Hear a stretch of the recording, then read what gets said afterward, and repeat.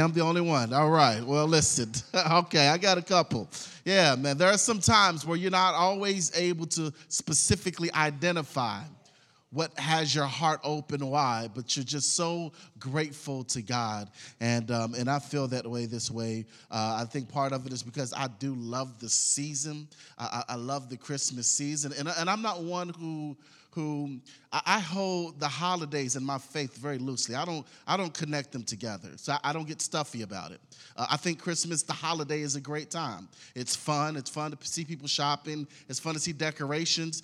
It's fun. I don't think that Christmas pollutes my faith, because it's not a faith thing. It's an American holiday, a Western cultured holiday. So I hold it very loosely together. I enjoy the season because it's a time that we get to see the joyfulness in people. And it's a cherry on top that it's a time that we get to spread the love of Christ throughout our culture and throughout the communities, because we also celebrate the birth of our Lord Jesus Christ. Amen.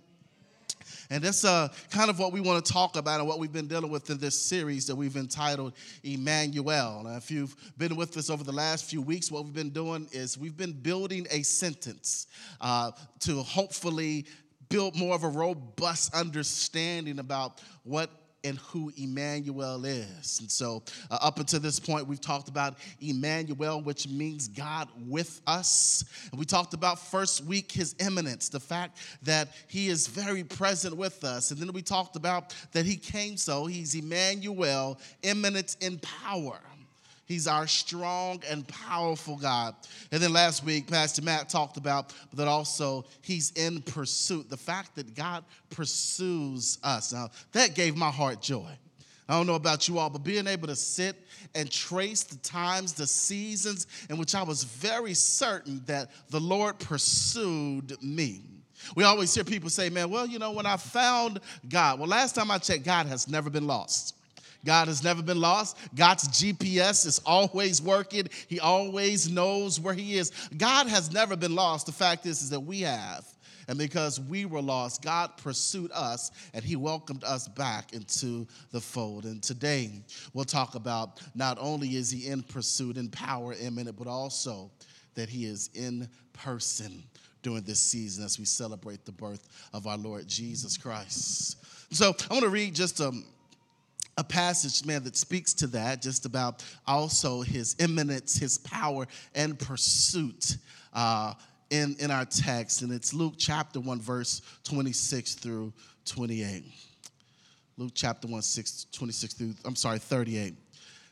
It says this: in the 6th month of Elizabeth's pregnancy, God sent the angel Gabriel to Nazareth, a town in Galilee, to a virgin pledged to be married to a man named Joseph, a descendant of David. The virgin's name was Mary. The angel went to her and said, "Greetings, you who are highly favored, the Lord is with you." Mary was greatly troubled at his words and wondered what kind of greeting this might be. But the angel said to her, "Do not be afraid, Mary. You have found favor with God. You will conceive and give birth to a son, and you are to call him Jesus. He will be great, and he will be called the Son of the Most High. The Lord God will give him the throne of his father David, and he will reign over Jacob's descendants forever. His kingdom will never end." "How will this be?" Mary asked the angel, "since I am a virgin?" The angel answered, "The Holy Spirit will come on you, and the power of the Most High will overshadow you. So the Holy One to be born will be called the Son of God. Even Elizabeth, your relative, is going to have a child in her old age. And she who was said to be unable to conceive is in her 6th month, for no word from God will ever fail." "I am the Lord's servant," Mary answered. "May your word to me be fulfilled." Then the angel left her.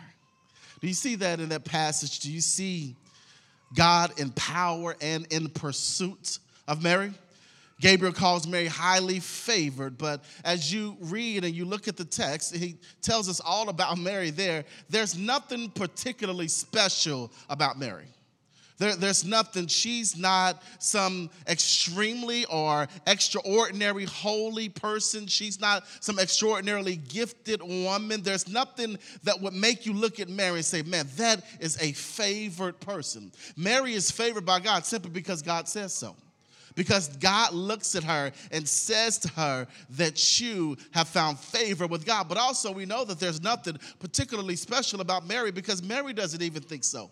When the angel speaks to her, the angel says, well, how can this be? There's a certain level of uncertainty and insecurity in that comment. As Mary is trying to figure out, what is it about me that the Lord would come? And how is it possible that I am a virgin that the Lord could even say that he's going to have a child through me? Mary doesn't possess any extraordinary abilities. She's just a woman whom the Lord decided because he has the power to do so. And he pursues her to say, you are highly favored of the Lord, Mary. You have found favor with God. Those moments are great. And Mary sees this, and as I'm thinking, her question is deeper than the reality of her just being a virgin or just fitting the description of what a favorite woman looked like. This is one of those too good to be true moments. As Mary is there, she's visited by an angel. An angel shares with her or gives her this prophecy about something great that's going to happen in her life. Mary, this ordinary woman, asks a question because as she is sitting in front of the angel, she's having a moment that's too good to be true. You ever experienced moments like that? Or have you ever heard about something that's too good to be true? Man, it happens all the time. Just turn on the television. There are a lot of things on the tube that are too good to be true. Let me give you a couple of examples. Every magical pill that suggests that if you just take this for the next 30 days to the rest of your life, you will lose weight is too good to be true. Yeah, it's just not going to happen. It ain't going to happen until you pull away from the table, get on the treadmill, Jamel, and have some type of self-restriction. That's the only thing that's going to work. But a magical pill and some magical device isn't going to do the work for you. You've got to do the work. It's too good to be true. Or every get-rich program and plan. Every get-rich program and plan that says if you invest $49.99 into this process, then I promise you, you will be wealthy and your children's children will be wealthy. If you just give me $49.95, I'll expose to you secrets that people have not discovered since the beginning of time. All of those things are too good to be true. It just ain't going to happen. If you want to have wealth, how about you do this? Save some money first, make some wise investments, and let the time happen. Develop a discipline, whether that's with your fitness, your health, or your finances. Discipline happens there. Those things are too good to be true. But I'll tell you something that sounds too good to be true, yet it is true. And that's the word that the angel Gabriel said to Mary. You are favored by God. You are favored by God. It sounds too good to be true, but it's very true because what the angel was talking about is the grace that the Lord was bestowing upon his child, his creation, his beloved Mary. The miracle that God wanted to do in her life, although it sounded too good to be true in the ears of Mary, that miracle was not too good to be true. It was very good and it was very true because the Lord proclaimed it upon her. And what you may not know is that reality not only applies to Mary, but it applies to us as well. What we are experiencing today is the fruits, the remnants of what the angel spoke to Mary that very day, and we have that very same favor, that grace of God that has come upon us, and it is impressive, and it is not too good to be true. It is true because the Lord says so. You have been favored by God, not because you're special, not because you're so great, but because the Lord says so. And because the Lord says so, he loves you unconditionally, and he just wants you to know how loved he is. For Mary, he says, I'm going to demonstrate this to you by placing something in you that will change the world. For you, that means the Lord has placed a gift inside of you, something he has put inside of you for you to change and infect and impact your family, your friends, your job, your workplace, your community. He's birthing something in you because he wants you to know that you are favored by him so that you can impact and change the world. And I love it, man, that this season, what we're celebrating is the fact that in order to do that, rather than leaving us to figure it out on our own, he came for us to demonstrate what it looks like. and to show us just how great it was. It made me think about something. It made me think about this book that I read some time ago, and it actually was a movie about a man. The time was 1959. And there was a man by the name of John Howard Griffin. John Howard Griffin from Texas. The story is John Howard Griffin despised racism, and he was upset about the reality that he did not know what it felt like to suffer as a result of the hate that was prevalent in the South. So John Howard Griffin then went and undergone a temporary surgery and took some pills to turn his skin black, so that he could live in the South for some months as a black man, so that he could understand what it was like to live and to experience the oppression and the pain that was occurring because of the racist South. And he lived in New Orleans, and he lived in Mississippi and Alabama for a short period of time, and he chronicled that in a book that's called Black Like Me, in a movie that came out in the 70s about the same thing. Or I thought about, man, a movie, a silly movie, man. Me and my wife love it. It's called Shallow Hal. You ever seen Shallow Hal? Yeah, with Jack Black and Gwyneth Paltrow. The story is told Gwyneth Paltrow, she plays in the movie a morbidly obese woman. And she thought it would be funny, her and the costume designer, they thought it would be funny to go down to the hotel where they were staying when they were filming the movie. They thought it would be pretty cool that if Gwyneth Paltrow put on her makeup and her fat suit, and they went from their room down to the hotel restaurant to see how would people respond to Gwyneth Paltrow in public, dressed as the morbidly obese woman that she was playing on the movie. She goes down into the restaurant, and Gwyneth says she was incredibly disturbed by the way that people treated her. That there were people who wouldn't even look her in her eyes. There were people who wouldn't even speak to her. That the waiter barely smiled at her. She said, never in my life have I experienced such pain and such oppression because of what I physically looked like. Well, listen, both John Howard Griffin and Gwyneth Paltrow are exhibiting something that we are celebrating this season. The word is called incarnation. And what we are celebrating this season is the incarnation of God. The fact that, like Gwyneth Paltrow put on a fat suit, John Howard Griffin put on a black suit. We're celebrating the season when God put on a flesh suit. And he came down to live amongst us so that he could experience the very same things that we experience in this world. As a matter of fact, the writer of Hebrews, he speaks about it in Hebrews chapter 4, verse 15, talking about our God. He says, for we do not have a high priest who is unable to empathize with our weaknesses, but we have one who has been tempted in every way, just as we are, yet he did not sin. Our God is this. He came into the world. He lived like us, put on his flesh suit, and showed us the power that he holds, that he can live in this world and be sinless. He had to be sinless so that we could have life. And he lived that way for you and I, my brothers and sisters. In fact, the disciples once posed the question, what manner of man is this that the winds and the waves obey him? I'd like to ask my own question. What manner of God is this that he would make himself like us just so that he could save us? These thoughts, man, are what kind of led me to the focal passage for today. And I want us to unpack just real briefly, and then you can get back to, man, shopping and buying your favorite things. If you have your Bibles, open them up to the Gospel according to John chapter 1. And we'll just read verse 14 from the New International Version. John 1, chapter 14. The Word became flesh and made his dwelling among us. We have seen his glory, the glory of the one and only Son who came for the Father, full of grace and truth. On her 12th birthday, the classic rocker Billy Joel called his daughter as he was across the country and to call and to wish her a happy birthday because he wouldn't be there. And he said, when you wake up, there's going to be a big box as a gift, my gift to you. And so she woke up, and sure as her dad said, she woke up, and in the living room was a huge package that was delivered to her for her birthday.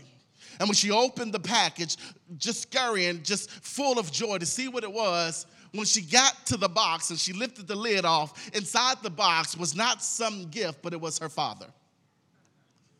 Yeah.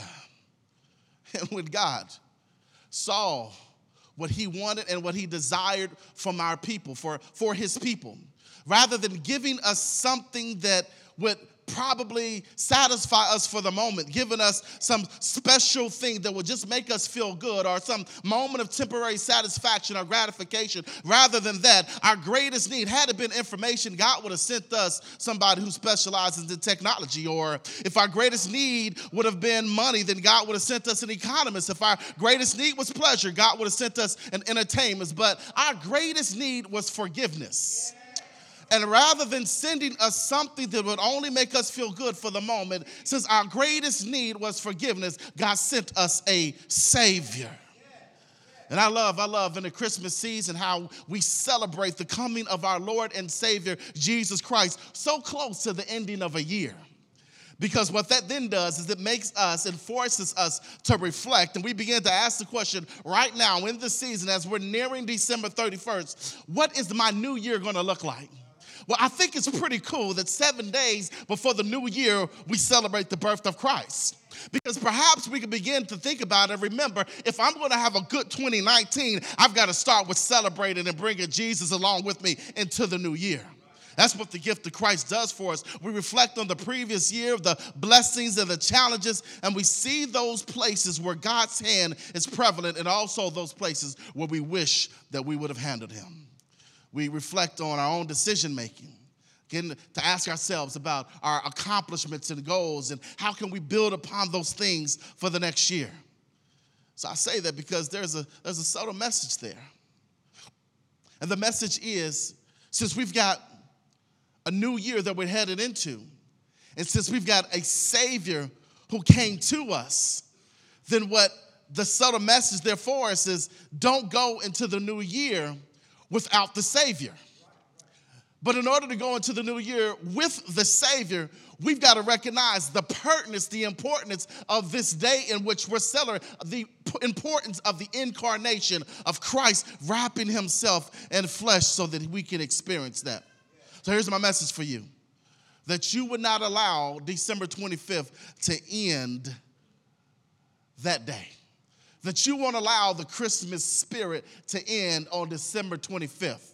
That you'll wake up on December 26th still saying that God came for me. That God wrapped himself up for me, not just for me to celebrate on one day, but that God came for me so that he can remain with me. That God came for me. It's powerful. In our sin, we needed forgiveness. God came for me.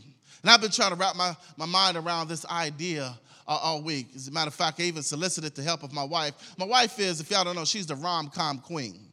She knows every romantic comedy that you've ever watched and seen or heard of. So I asked her, is there a movie that perfectly illustrated or best illustrated what I'm trying to say with this idea that we were in needing of the love of Christ, and he came for us. And she gave me an answer. There's a movie by Tyler Perry called Good Deeds. And in Good Deeds, Tyler Perry is this millionaire, billionaire CEO. And he's got everything going for him in the world, but in his building, he falls for a janitor in his building. And the entire movie is this high-level CEO trying to demonstrate to this custodian at his building that he owns that even though he's this high-level custodian, he can still love her. And the movie culminates, the end of the movie, the happy moment is this. In order to truly demonstrate how great his love was for her, the CEO who had it all gave it all up so that he could leave where he was, he could be with her, and that they could ride off and he could know and she would know without a shadow of a doubt how much he loves her. That's what this season is about, is that the Lord was sitting in the heavens and he saw where we were. And although he had every ability and the means to call a board meeting, he could have called the council of angels, he could have sent another being into the planet, but rather than going that route, in order to show us how great his love for us, he came himself, left everything that he had, left everything within the heavens and wrapped himself up so that you and I would know just how much we were loved. That's how great his love is. That's how much we're celebrating. That's what we are celebrating in this season, is that we serve a God who will go through hell and high water in order to show us and to demonstrate to us just how much we are loved, not because we deserve it, not because we're so special. He came for us because we need him. He came for us. We got to know that, man. We got to know it for a couple of reasons, man, because we find ourselves in two different positions in life. We find ourselves in positions where we find ourselves so high up. Life has been good. I mean, life has been good for you, man. You got 2 pennies in the bank. Man, your job is working well. Man, you got a boo on your arm, and man, you're riding good. Your car ain't breaking down today. You ever had them good moments, man, where life is just, man, it's working all right. Man, it's working for you, right? Things are going pretty good. And sometimes, man, it gets to going so good that you forget that you need God daily. Yeah, and so rather than waking up every day and humbling yourself before the Lord and praying and asking the Lord to lead and to guide your steps this day, it's been going so good, man. You just find yourself waking up and just doing it all by yourself in your own power and in your strength. And sometimes what happens in that place, we get so high up, the Lord humbles us. So they will recognize, listen, where you are today isn't by your own means, but you need to know that I came for you. And what you're having, what you are celebrating did not come to you. It came through Jehovah Jireh. I am the Lord God who provides, and whatever you're experiencing, it comes by me. Sometimes we've got to be humble, but there are all the other times where we've got to be elevated. Because oftentimes in life hurts. And we heard about it this morning as we're preparing. Issues come and problems arise and situations happen. And in this season, we celebrate the coming of Christ and all the blessedness that comes with the holidays. But also equally, many of us celebrate, we feel the pain of loss. About family men who are no longer here. About moments that we're missing or not having enough to celebrate the way that we wish that we could so our families could feel as blessed as we hope that we could. There's a lot of pain in this season. And just like, man, the Lord came for us, and some of us have to be humble, he also came for us so that he could elevate some of us. To let us know that the favor that God has placed on you, just like the person who has experienced much didn't do anything to deserve it, and God came for him, also for you, my brother and sister, if you've experienced in a hard time, you need to know that there's nothing that you did to experience in a hard time. Life just happens.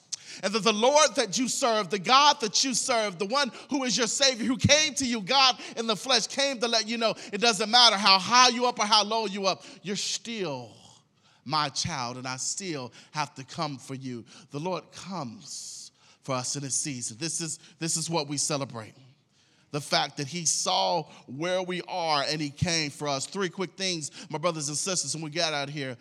Our text says the word became flesh and made his dwelling among us. Here's why you need Emmanuel. The first thing is that God shows up.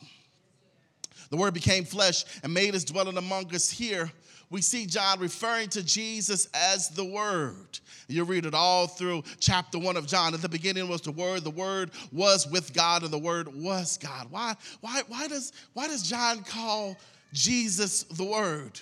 Well, real simply, everything, the fulfillment of every law and promise that God ever made is wrapped up in Jesus.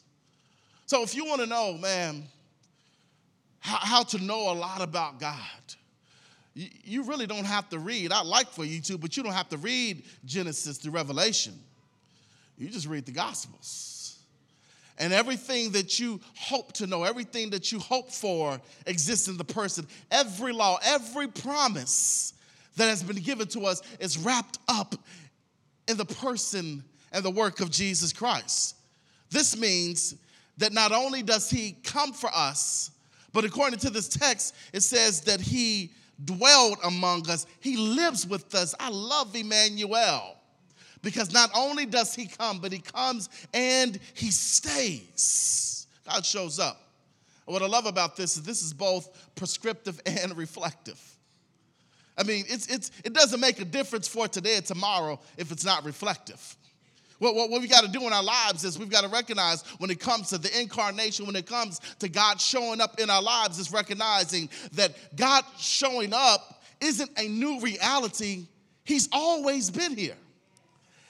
And what we got to do going into the next year, celebrating this day, is sometimes rather than trying to pinpoint where is God today, turn around and remember those days when you thought God was absent and see how he kept you. Remember those days, man, when it was lonely and when it was dark and when people turned their back on you, and those times when you didn't think that you was making through, those days when you had more month than money, those days when you felt lonely, those days when you felt unloved. And tell me there weren't times when you felt like you weren't going to make it through, when people had abandoned and turned your backs on you. Tell me that you don't remember those days, but also if you're here today, those days eventually came to an end. And the only way that they did is because the Lord was with you. The Lord was keeping you. He was there the entire time. God showing up isn't so you'll know that eventually he will. It's so that you'll understand is that he always was. If you go into 2019, the only reason you're going into 2019 is because God was here in 2018. And the only reason that we're here in 2018 is because God was faithful in 2017. And we can keep going back and back and back. And what we'll discover is the Lord has been here the entire time. I talk about, man, one of my favorite shows. Don't judge me, by the way. I know y'all. One church, I pray for y'all judgment regularly. There's a show, man, that comes on WB called Supernatural. I love that show, man. I've seen every single episode of it, and I'm a geek. I've raised a geek child, and so this is kind of what we do. I love the show, but in the show, man, the brothers, they've been going through this entire story fighting demons and even angels through this time. And the entire time I've been watching it since 2007. The entire time that I've been watching it, I've been asking myself, there's demons, there's Satan, there's angels, but where's God? Like, I've been looking for it. Just, there's demons, there's angels, there's Satan, but where's God? God's in conversation, but where is he?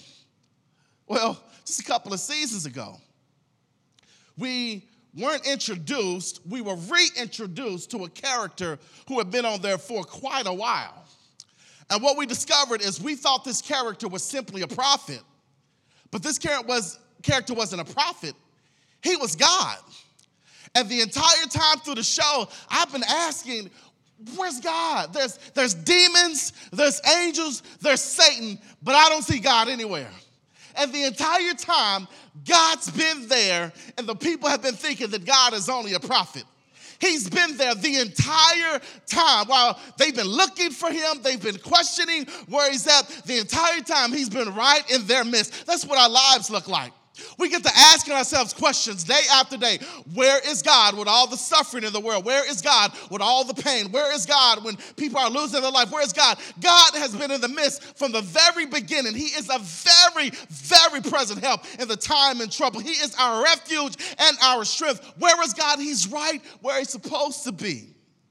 In our midst, he is here with us. Not only does God show up, man, God changes things. It says, we have seen his glory, the glory of the one and only. Not only does he show up, but it tells us that when he shows up, there becomes a new reality. Things change, a new reality happens. God's a game changer. If you look at your own life, and when you begin to follow and to learn from him, you discover that he's a game changer. And we love game changers in our culture, don't we? LeBron James is a game changer. You put him on any team, like him or not. The Heat with Chris Bosh and Dwayne Wade were cute, but LeBron made them champions. Cleveland, never seen one before him, will never see one after. He's a game changer. Where he's at right now, eventually he'll be he's a game changer. Where he shows up, winning takes place. Steve Jobs was a game changer. Not only was he a game changer, but he surrounded himself with other game changers. But isn't it interesting that in culture, You see, where game changers love to surround themselves with other game changers so that they can invite them into their plan. We need to put on that same thing ourselves.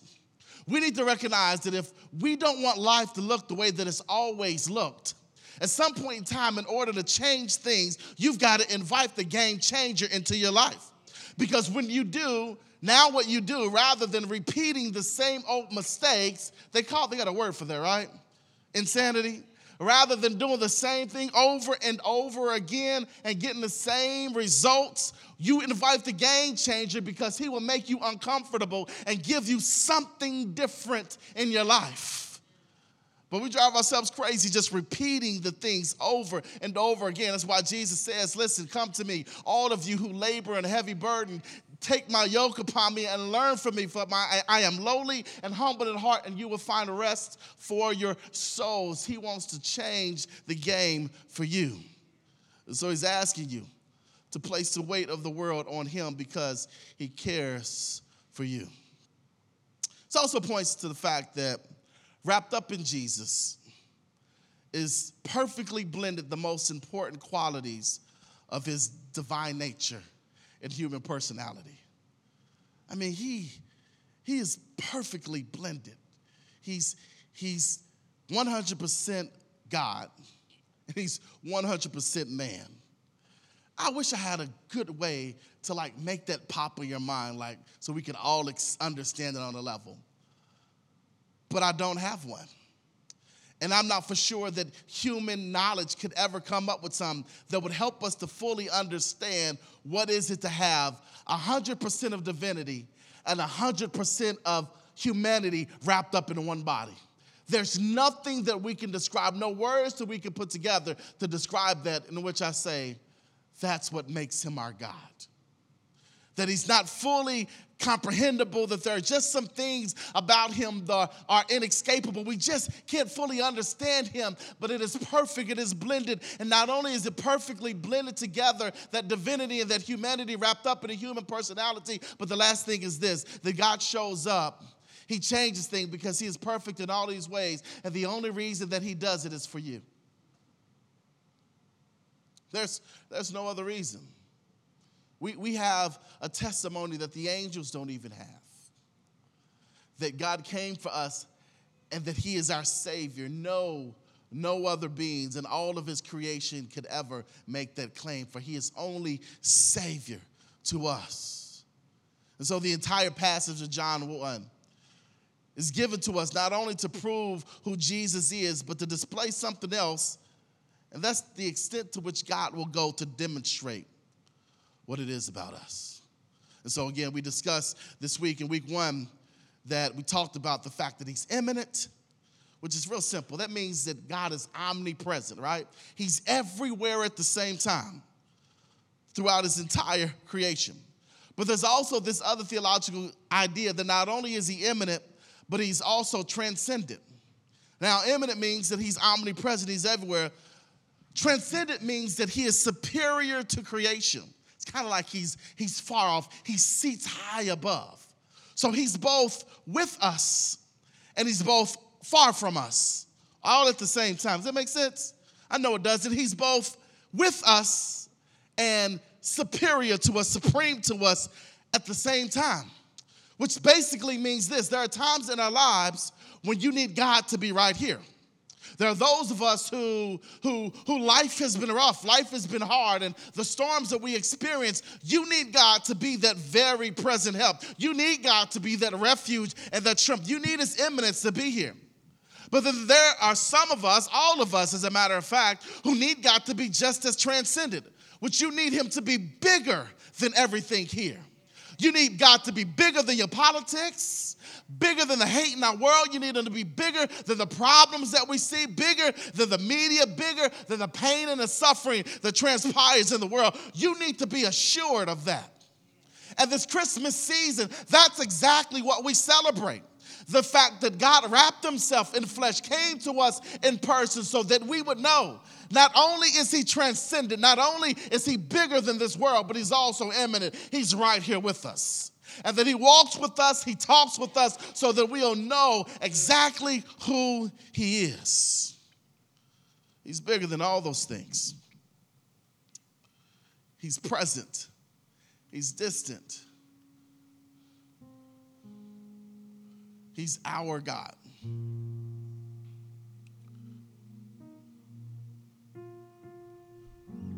And there are many other ways. No, maybe I'm just one who thinks like this. I always ask myself the questions when reading scripture. Well, how come, God, you didn't do things this way? How come when there was sin in the world, I mean, you're all powerful. How come you just didn't snap your fingers and wipe sin away? I mean, because I believe that he's powerful enough to do that. And God, you're so powerful. How come you just don't say the words like you did with creation? Just utter the word. You ain't got to go through all those things. God, just utter the words. How come you just won't do it like that? But I think that would be too easy. And I don't think that we would receive it the same way, accept it the same way. So rather than just snapping his fingers up, muttering the words, he simply came into the world. And he made himself like us. And he experienced something so horrific. And then he rose from it to show us how great he is. And this season, we celebrate the start, the beginning of that plan. That God came for us. God came for you. He saw exactly where you were. He sees where you are, your needs, your desires, your hopes, and the places where you need to be elevated. God said, for you, for that child, I will step into space and time so that I can give them a new hope. That's the Christmas story. God, Emmanuel, imminent in power, in pursuit, and in person. Why? Because of you. Not because of anything so great that you possess. Not because you're extraordinary. Well, you are in his eyes. So as we stand all over this room, before we go, we want to give you an opportunity as our counselors come forward.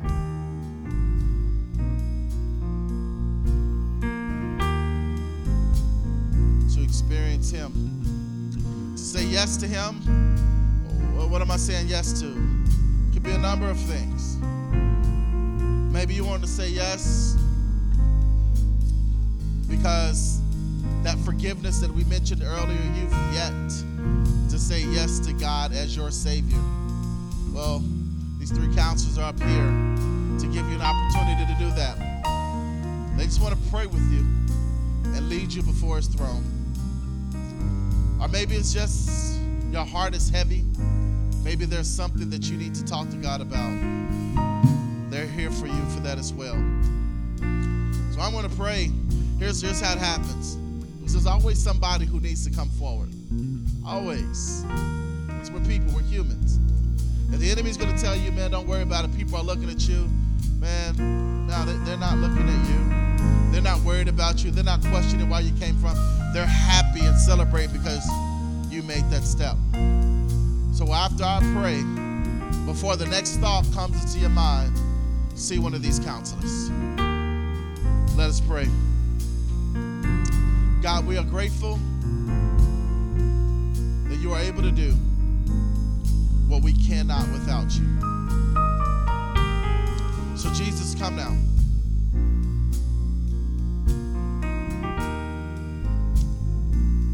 Into our hearts and make us whole.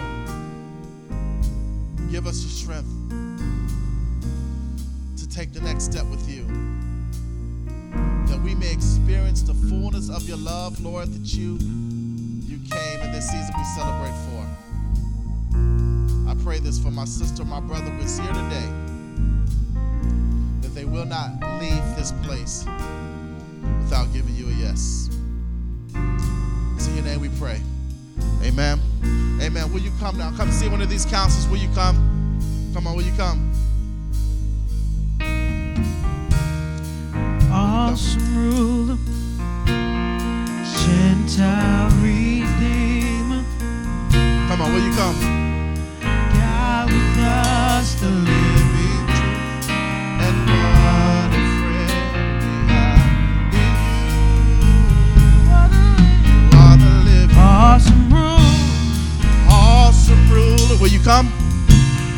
Gentle redeemer.